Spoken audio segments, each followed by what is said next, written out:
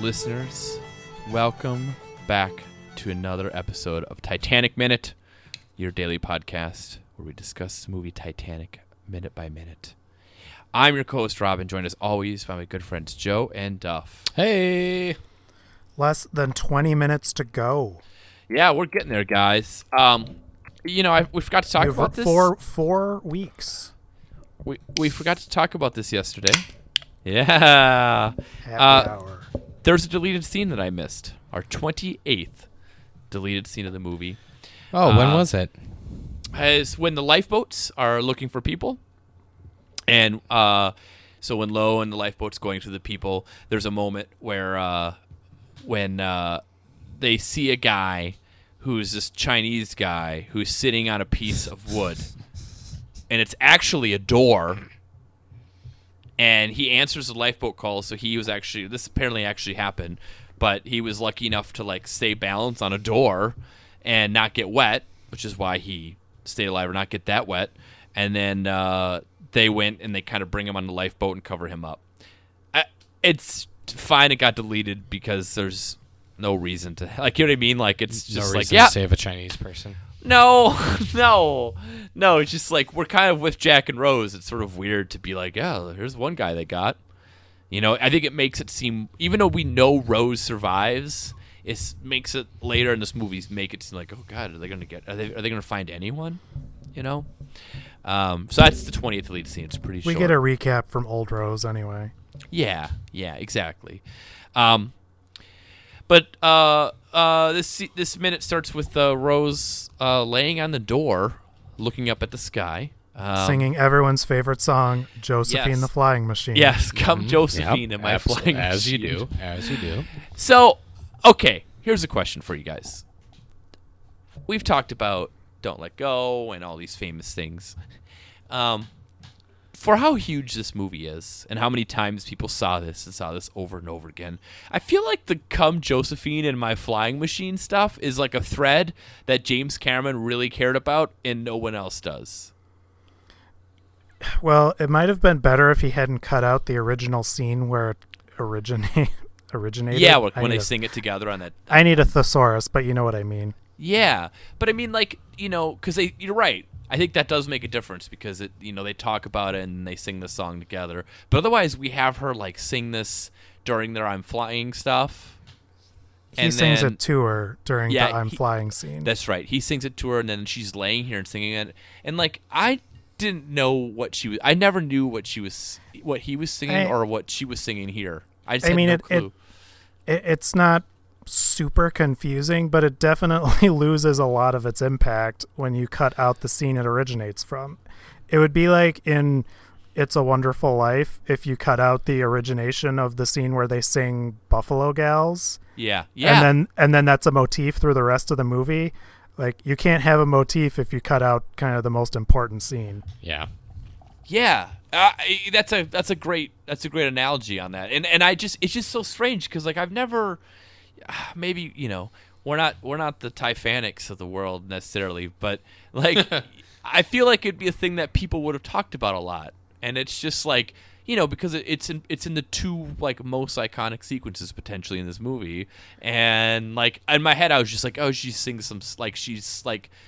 I just thought this is just hypothermia making her go crazy and singing some, like songs from her childhood. I mean, it still makes sense because he did. You know, he kind of jokingly sang it to her when they were flying.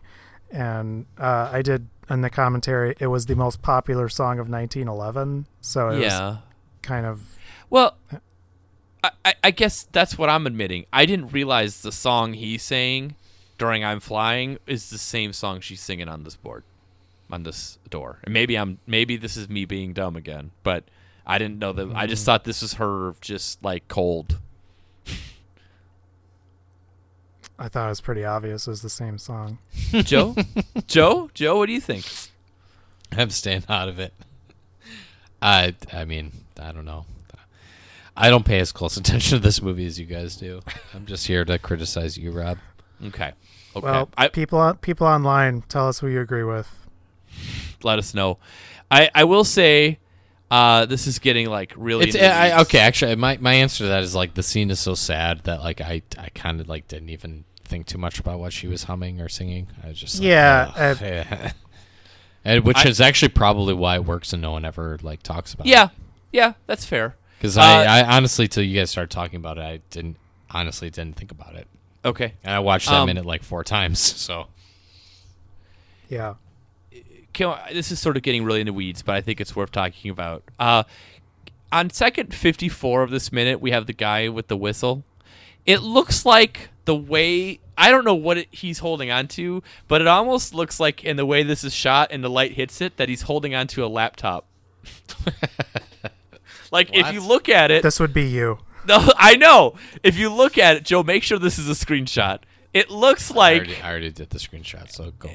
It looks like. It looks like he's holding on to a laptop, and it's the keyboard you're seeing, and he's just holding on to the top of the screen. Someone is wrong on the internet. Do you know yeah. I'll be to bed in a second. Yes. He has to let them know. It just looks so much like it when I watch this like over and over again for this minute. I'm like, is he holding on to an old compact? Like, what happened? What's happening here? The guy holding the flashlight or the guy in the rear of the boat? The guy, no, after the boat, the guy who's holding on the light, and you see the guy with the whistle in the foreground, and he's holding onto a chair, but it looks like at like second 54 that it's a keyboard. It's like a laptop that's opened up, and he's holding onto the screen, and his like arm is resting on the keyboard. Wow. Amazing. Do you see it? No, but it's just like the way your brain works is really a wonder. Not wonderful. It just is a wonder. Well, I will make sure to that our listeners can see what I'm talking about. No, it just like it's weird. It's there, buddy. No, make some diagrams. Yes. Yeah, another diagram. What did I make a diagram for? The stupid 2-car thing. Oh, the 2-car thing. That's right. Oh man. So she sees the lifeboat.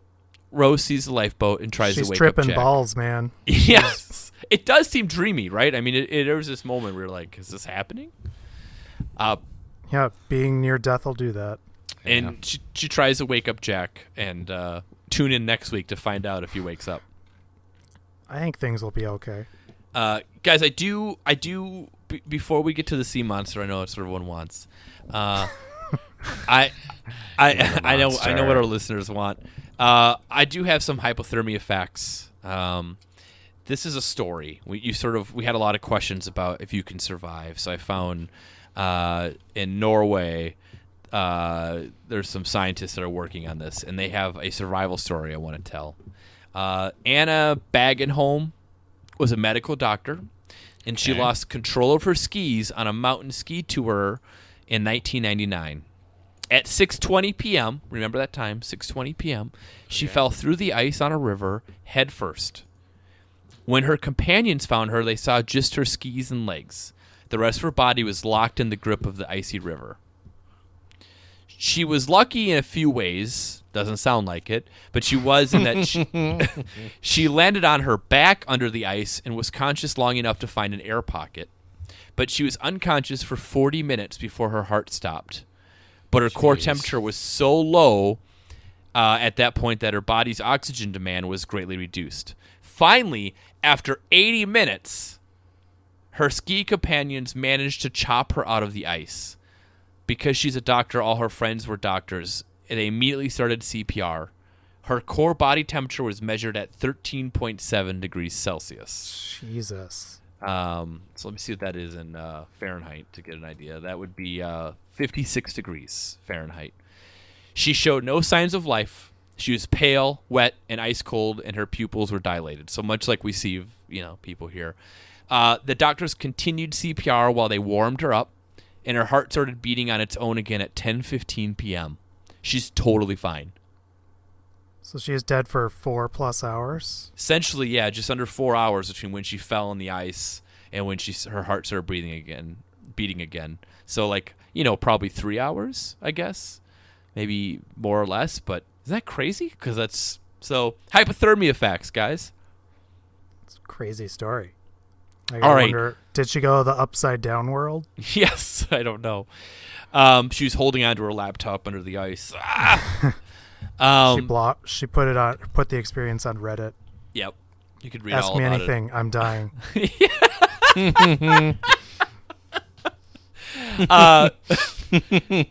Do you guys have anything else on this minute before we get to sea monsters?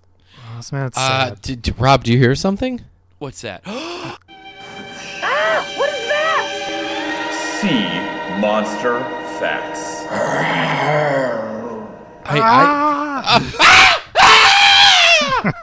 Last week, we went about as big as you can get with the sea monster. We went with the Leviathan. And you read from the Satanic Bible as well. I may or may not have summoned the power of the Dark Underlord. I hope you will repeat that as my officiant. Sea monsters come in all sizes. So today, guys, we're talking parasites. Oh, parasites are gross. They are, Rob. They are. So I thought of this because I saw kind of the intro of this is I saw a story online that a bunch of people in Florida got a case of sea lice. And What's the difference between sea lice and regular lice? Good question. Sea lice are actually tiny jellyfish larvae and What? cells. Yeah. Right now, they are typically appearing on the Gulf Coast. This is an article specific to Florida, but they're on the Florida shores between March and August with varying degrees of severity. To avoid the sea lice, it's best to wear less clothes because the larvae get caught in one-piece bathing suits or T-shirts. So I'm in trouble at the beach. Oh, Sea tough. lice. Yeah, no big deal. I wear a two-piece. They recommend that women wear two-piece bathing suits, and everyone should. I also recommend that. Huh? And everyone should avoid going in the water in a T-shirt. Just ladies and men, cover up your baby face knees. Yep. That's all I ask. So we don't. This is not really the sea monster of the week, but it causes a kind of unsightly rash. So that's how I got on this, because I saw this about sea lice. So I started wondering, what other creepy crawlies are there in the sea? So I hope you guys are ready for Simotha exugua, or its more common name, the tongue-eating louse. Oh my god, the tongue. Oh So- my god! I just shrieked and my dogs are barking now. So the tongue-eating louse is a parasite that enters fish through the gills, and then it attaches itself to the fish's tongue. The female attaches to the tongue, and the male attaches on the gill arches beneath and behind the female. So the female goes for the tongue. And it severs the blood vessels in the fish's tongue, causing the tongue to fall off. Oh no. So my worst nightmare. are you guys ready for this? It then attaches itself to the stub of what was once its tongue and becomes the fish's new tongue. What? That's not real.